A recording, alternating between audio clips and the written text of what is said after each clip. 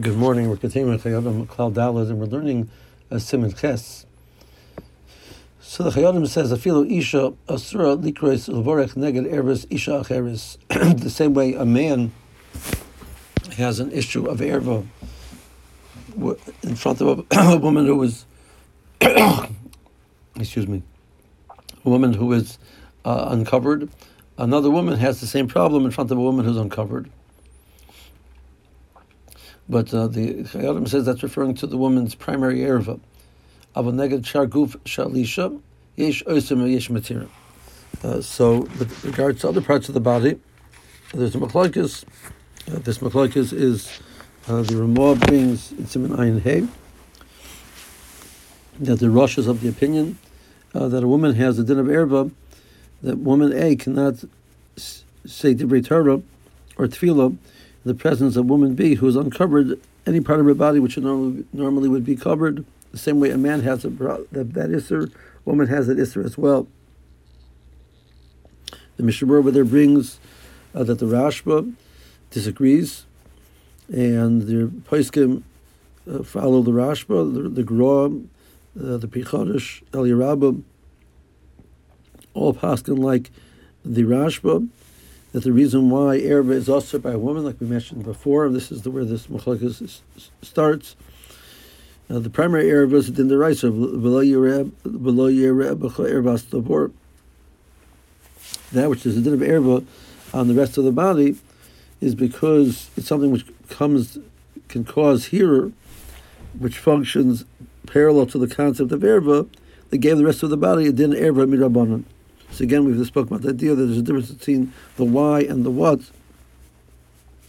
The why is because of the concern of hearer.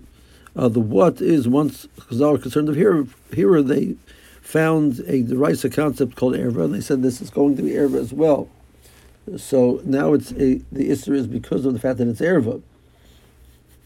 So the Rashi says, however, since the primary reason for this takana was because of the concern of hearer, which is relevant to men and not to women, they never gave the ervah and then ervah for a woman.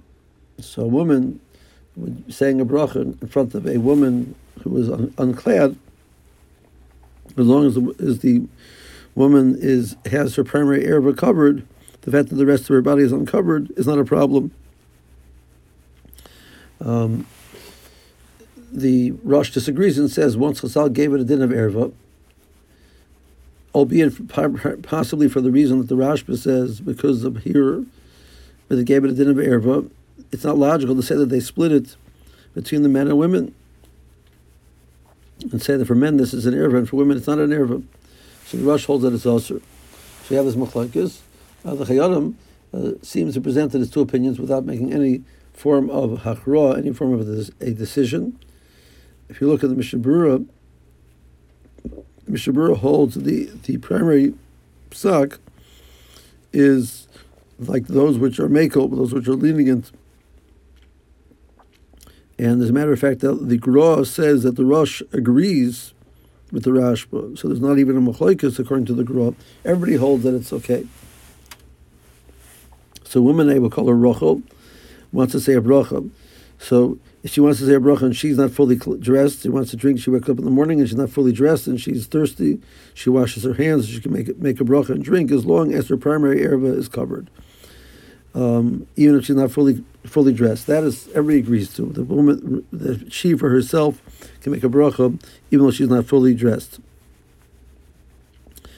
Now the question is that in a dorm situation and women are sharing a mikveh situation, and Rachel wants to make a bracha, but Leah is not fully dressed. So if Leah is fully undressed, we have a problem because of the ervah of Leah. But if Leah is partially dressed, her ervah is covered.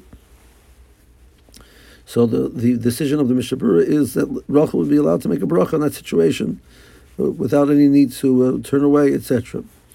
The Chayodim is not clear about that. He brings it as two opinions and leaves it hanging. But since it is Issur D'Rabbanan, like we pointed out before, we could argue Safar D'Rabbanan L'Kula, and therefore we have a good reason to accept the decision of the Mishnah Berurah. Have a good day.